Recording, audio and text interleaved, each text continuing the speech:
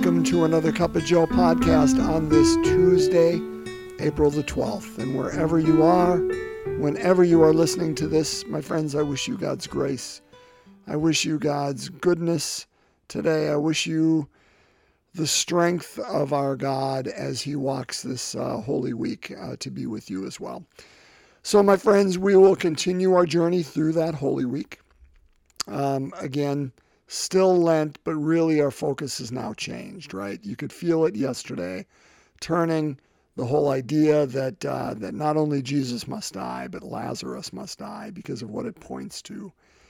Well, today we're going to go right into it. So today we're in John chapter 13, verses 21 to 33, and then we'll skip to 36 through 38. So basically 21 through 38, with the exceptions of verses 34 and 35, which, by the way, are really good, but they just take away from the focus of where those who put together the liturgical calendar, the lectionary cycle, wanted us to be facing today. I will read it through the New American, so let's dive in, shall we? A reading from the Holy Gospel according to John. Reclining at table with his disciples, Jesus was deeply troubled and testified, "Amen, amen, I say to you, one of you will betray me."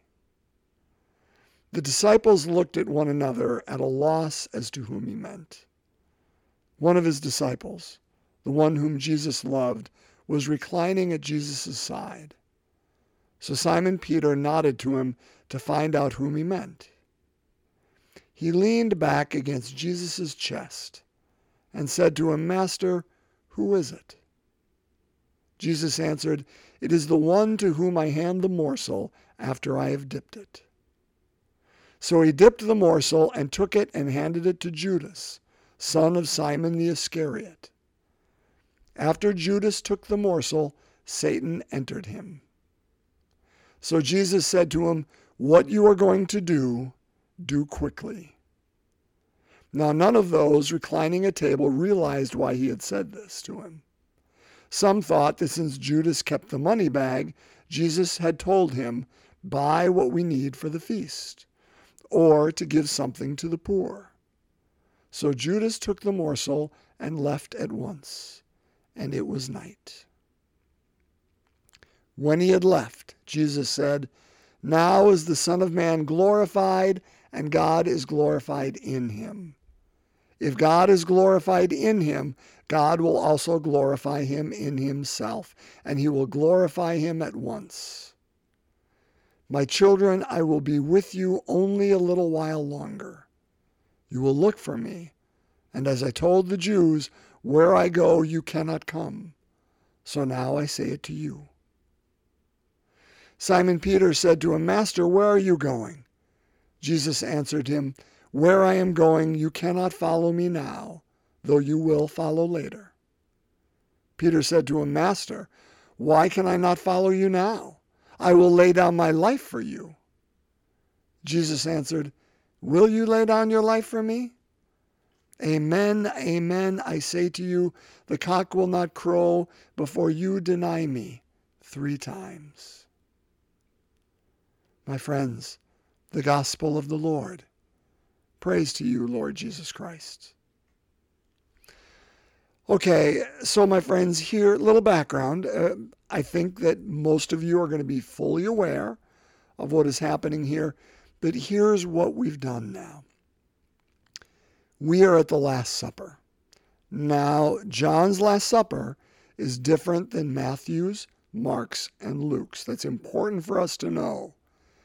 In Matthew's, Mark's, and Luke's Last Supper, it is the Passover meal. And Jesus it gives that gift of the Eucharist. You remember at the Luminous Mysteries last Friday when we said the 5th Luminous Mystery, the institution of the Eucharist. As Catholics, we believe that was instituted at the Last Supper. And we would say yes to that, but not at John's Last Supper. I will speak more about that on Good Friday. Just know that's coming. But in Matthew, Mark's, and Luke's, they were celebrating the Feast of Passover. Here we know they are not. How do we know it? Well, we're going to know more on Good Friday, but just a little glimpse of that comes through the gospel today. Some thought that since Judas kept the money bag, Jesus had told him, buy what we need for the feast. What is the feast? It's the Feast of Passover. What would we be going off to buy it for? Buy it now, because we're going to celebrate it tomorrow night. That's all I'll say to that. But we're at the Last Supper in John's Gospel. Now, had we read the verses just previous to this, we would have seen Jesus as he takes off his outer garments, right? And he kneels at the foot of the disciples and he washes their feet. That will be Thursday's Gospel. So we'll go back in time in a couple of days. But that sets the scene. That's where we are. And here we see, you know how I talk about John chapter 8, constantly, or jumping to 10, last week's Gospels, basically, that Jesus was that philosopher God, right? He was very much Aristotelian or Platonic or whatever it would be, but not here. And we get that sense right away. Why? The first line, reclining at table with his disciples, Jesus was deeply troubled and testified, amen, amen, I say to you, one of you will betray me. Jesus is not simply in his mind and thinking through this as a philosophical problem. This is a reality, and the reality is death is approaching him, and he knows it, and he is deeply, deeply troubled. We're going to see that in the Garden of Gethsemane too, aren't we? Real soon, later on, after this meal. And so, one of you, he says, because of his distress, is not just death's approaching him. His distress is he is going to approach that death seemingly alone. Now, praise be to Jesus Christ. He's not going to be alone because of his mother, because of Mary Magdalene, because of his mother's sister, Mary, the wife of Clopas. They will be with him. And in John's Gospel, the disciple whom Jesus loves. Again, we'll get to that, right? You already know, you who have been listening to me for a while, know that is John's writer's tool, but we'll get there in just a moment. Those are the only ones that stay. Everybody else is going to go, and that distresses him too. Because not only is death approaching, but it's that loneliness, that doing it in a solitary way. And so Jesus is grieving. And here's the first point. I don't know how many points I have, so I'm just going to kind of talk, I guess.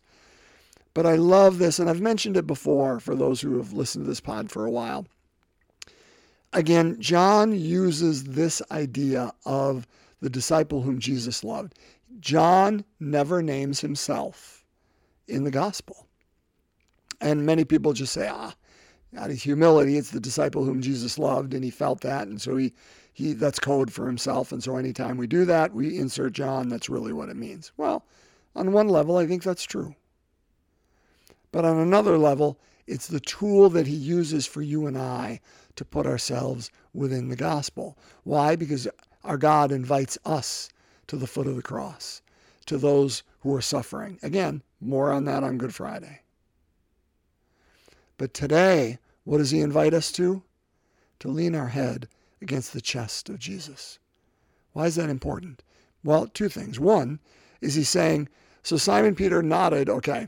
One of the disciples, the one whom Jesus loved, was reclining at Jesus' side, meaning he's right next to Jesus. That's where we're called to be.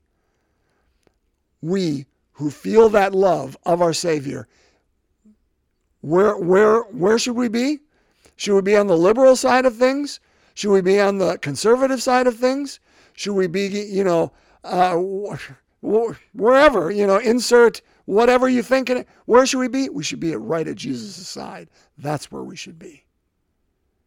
And to the extent that Jesus walks into the liberal side or Jesus walks into the conservative side, that's where we go. And that's when we go.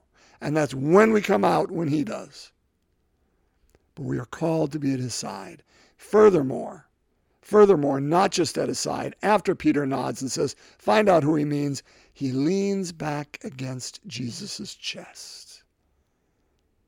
Can you picture that in your mind? The intimacy we're talking about here, brothers and sisters. How not only vulnerable, that almost speaks of lovers right there. And I'm not saying, oh, were Jesus and John lovers. That's not the point, nor is it the point of John's gospel. The point is they were that intimate. That the disciple whom Jesus loved could hear the very heartbeat of God. Isn't that it? Isn't that it? My friends, we are called to be right at the side of Jesus. And where Jesus is, that is where we are. And we are called to hear the very heartbeat of God. Okay, so then what happens? Peter nods, find out who is it, Master, who is it? It's the one I'm going to dip the bread in. It's the one I hand to it. And he hands it to Judas the Iscariot. And it says Satan enters him. I don't know what that means, brothers and sisters. Clearly, Satan had been working within Judas, for quite some time, right? He had already gone forward and offered the location, the date, all those things. So it's not like this is the first time that Judas was just walking down the street, grabbed a, morsel of bread, and all of a sudden, he's taken over, like that movie The Ring or whatever, or whoever touches somebody. Oh man, all of a sudden I'm taken over by these demons. No, that's not what's happening here. But he's acting on that behalf, and the action has begun. And now it's important that we know here. Don't misuse this and say, well, this tells us that we shouldn't, take Eucharist with sin in our hearts, because if we do, Satan's even going to take more over us because Jesus hands him Eucharist and look, it goes south. Because this isn't Eucharist. This isn't Eucharist here. This isn't the Last Supper. And not in the Passover sense. Okay? Very important that we know that. Don't misconstrue this. That's not what's being said here. And then what else? Gosh, I'm going long. Sorry. This week, it might be a little longer. There's just too much, man. So here's another thing. I love this idea. So Judas takes the morsel. Satan enters into him, whatever that means. Jesus says, whatever you're going to do quickly. And Judas exits. And none of those reclining at table realized why Jesus said this. But some thought that since Judas kept the money bag, Jesus told him, go buy what we need for the feast or give something to the poor. Judas takes the morsel of bread, leaves at once. It was night. Brothers and sisters, none of those close friends to Judas, for goodness sakes, they traveled all over together, right? If you're with 13 people for whether it is 1 year or 3, you get to know them pretty well, right? You know when they're down, you know when they're not. You know when they're preoccupied, you know when they're not. You know when they're filled with life, you know when they're checking out. But none of Jesus's close friends, none of Judas's close friends knew what was going on in his heart. My friends, do you think we know what's going on in the hearts of other people? Do people know what's going on in your heart? Human nature would say no. We are masters. We are masters at covering ourselves and covering it up. But here's what we know. Eventually, all this stuff is going to come out into the open. Whether we're taking morsels of bread, or whether we watch the wrong television show, or find ourselves in the wrong place at the wrong time, or we're simply tired, or whatever it is, that we let that which we have been covering up for a day, a month, a week, a year, 20 years, and we let that which is inside outside. God won't be fooled. Jesus knew what was going on in his heart, but nobody else did. But Judas did. Judas did. Now, different scenarios as to why Judas is handing Jesus over. Maybe we'll talk about more of those on Good Friday. Maybe not. Don't know. I'm putting a lot off till Good Friday, so we won't get to everything. But again, it's that whole idea of, brothers and sisters, I guess I don't want to just say, does anybody know fully who we are? Do we allow people in to know who we are fully? And do we know others? And And if we can honestly say we don't know fully other people either, maybe we just need to back off a little bit on our judgments of them. God knows. And eventually what is inside becomes outside. I think that's human nature. And all will be known in the end, and we're not the judge of that. Praise be to God. But I do think it says, hey, if there are things going on within you that we're trying to cover up, and things within me too, how can we let them out now? How can we share them with other people so they lose their power and don't control us in ways where they take over us, seemingly, and create their own agenda at a time when we're feeling weak or overwhelmed. All right, so last thing I guess I'll say here, well, two things, there's more. Goodness sakes, Joe. Okay, moving along. Now is the Son of Man glorified, and God is glorified in him. Remember, first 12 chapters, book of signs. You're like, Zank, we know this. Starting in chapter 13, book of glory. Book of glory is not, hey, look, you're going to see me risen, and that's it. That's glory. Well, certainly in one sense it is. Of course it is. But the book of glory means more than that. How is Jesus glorified when he's lifted up? Because he's giving his life on behalf of others. Brothers and sisters, when we die, so that another may live, when that seed, if a seed just remains a seed, but if it dies, it yields a rich harvest. Once it goes into the ground, it can produce fruit. When we die, so that another may live, God is glorified in that action. That's where he's pointing. And of course, that's what he's talking about. Where I'm going, you cannot come. Peter, of course, says, what are you talking about? Where are you going? I'll follow you wherever you go. Will you? Will you? Really? I'm telling you, we're not even going to get to morning. At dawn, when that cock crows, it's going to be a tough night, Peter. 3 times. 3 times denying. I don't know. I don't want to bag on Peter. Goodness sakes. For every foible that he has, and he has plenty, he has other moments where he's like, you know what? Yeah, I do love you. You are the Christ. Depart from me, Lord, for I'm a sinful man. He's quite an incredible man, but he's you and I, of course. And sometimes we get overly braggadocious. Lord, this is who I am. And Jesus looks at us and says, really? Really? But here's what he also says. Satan's asking to sift you like wheat. But when you come back to yourself, after we come back from that place of sin, that place of shame, that place of guilt, that place of absolute depravity, when you come back, because I know you're going to go there, and I'm going to love you anyway, but when you come back, strengthen your brothers and sisters. Strengthen them. That's us too. That's us too, my friends. We are Peter. Or what's the female version of that? I don't know. But we'd be that too. All right, last thing. You know I got to go to the first reading because they're so good. And today is Isaiah chapter 49, the second suffering servant song, right? Had the first one yesterday, chapter 42. Second one here today. I'm simply going to read parts of this. And remember what I said yesterday. This has power and it has meaning for the Jewish people. It did then, it still does today, because they are called to be that suffering servant. They're calling them as a people to be this for the world. And it is true. And it also points to Jesus. Oh gosh, I know the word, sorry.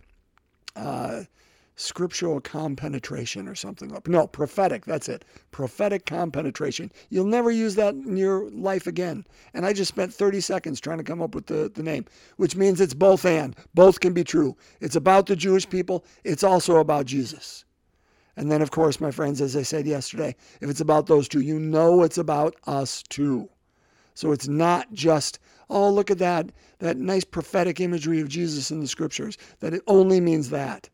No, it doesn't only mean that. It never only means that. It's always more. So what does he say to us today? Isaiah, through God through Isaiah. How about we do it that way?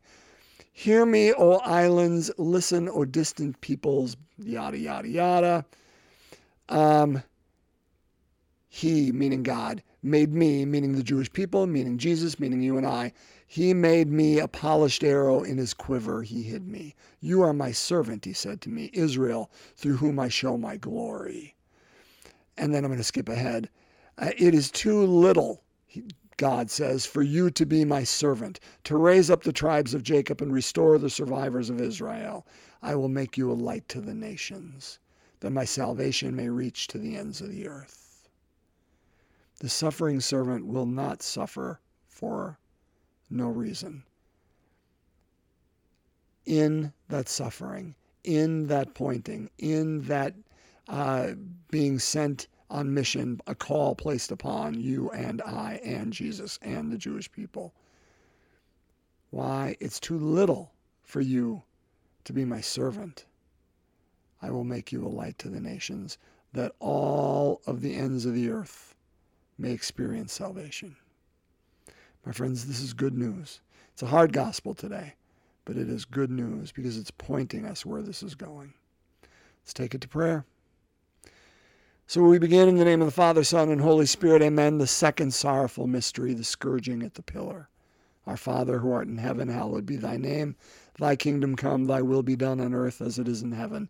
Give us this day our daily bread, and forgive us our trespasses, as we forgive those who trespass against us. And lead us not into temptation, but deliver us from evil.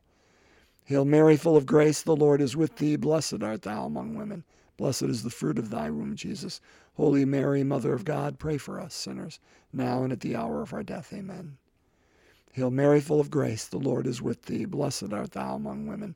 Blessed is the fruit of thy womb, Jesus. Holy Mary, Mother of God, pray for us sinners, now and at the hour of our death. Amen.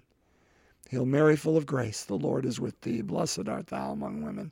Blessed is the fruit of thy womb, Jesus. Holy Mary, Mother of God, pray for us sinners, now and at the hour of our death. Amen. Hail Mary, full of grace, the Lord is with thee. Blessed art thou among women. Blessed is the fruit of thy womb, Jesus. Holy Mary, Mother of God, pray for us sinners, now and at the hour of our death. Amen. Hail Mary, full of grace, the Lord is with thee. Blessed art thou among women. Blessed is the fruit of thy womb, Jesus. Holy Mary, Mother of God, pray for us sinners, now and at the hour of our death. Amen. Hail Mary, full of grace, the Lord is with thee. Blessed art thou among women. Blessed is the fruit of thy womb, Jesus. Holy Mary, Mother of God, pray for us sinners, now and at the hour of our death. Amen. Hail Mary, full of grace, the Lord is with thee. Blessed art thou among women. Blessed is the fruit of thy womb, Jesus. Holy Mary, Mother of God, pray for us sinners, now and at the hour of our death. Amen. Hail Mary, full of grace, the Lord is with thee. Blessed art thou among women. Blessed is the fruit of thy womb, Jesus. Holy Mary, Mother of God, pray for us sinners, now and at the hour of our death. Amen. Hail Mary, full of grace, the Lord is with thee. Blessed art thou among women. Blessed is the fruit of thy womb, Jesus. Holy Mary, Mother of God, pray for us sinners, now and at the hour of our death. Amen. Hail Mary, full of grace, the Lord is with thee. Blessed art thou among women. Blessed is the fruit of thy womb, Jesus. Holy Mary, Mother of God, pray for us sinners, now and at the hour of our death. Amen. Glory be to the Father, and to the Son, and to the Holy Spirit, as it was in the beginning, is now, and ever shall be, world without end. Amen. O my Jesus, forgive us our sins, save us from the fires of hell, lead all souls to heaven, especially those in most need of thy mercy. In the name of the Father, Son, and Holy Spirit. Amen. My friends, bless you on this Tuesday, April the 12th. May you be filled with every good joy. God's peace.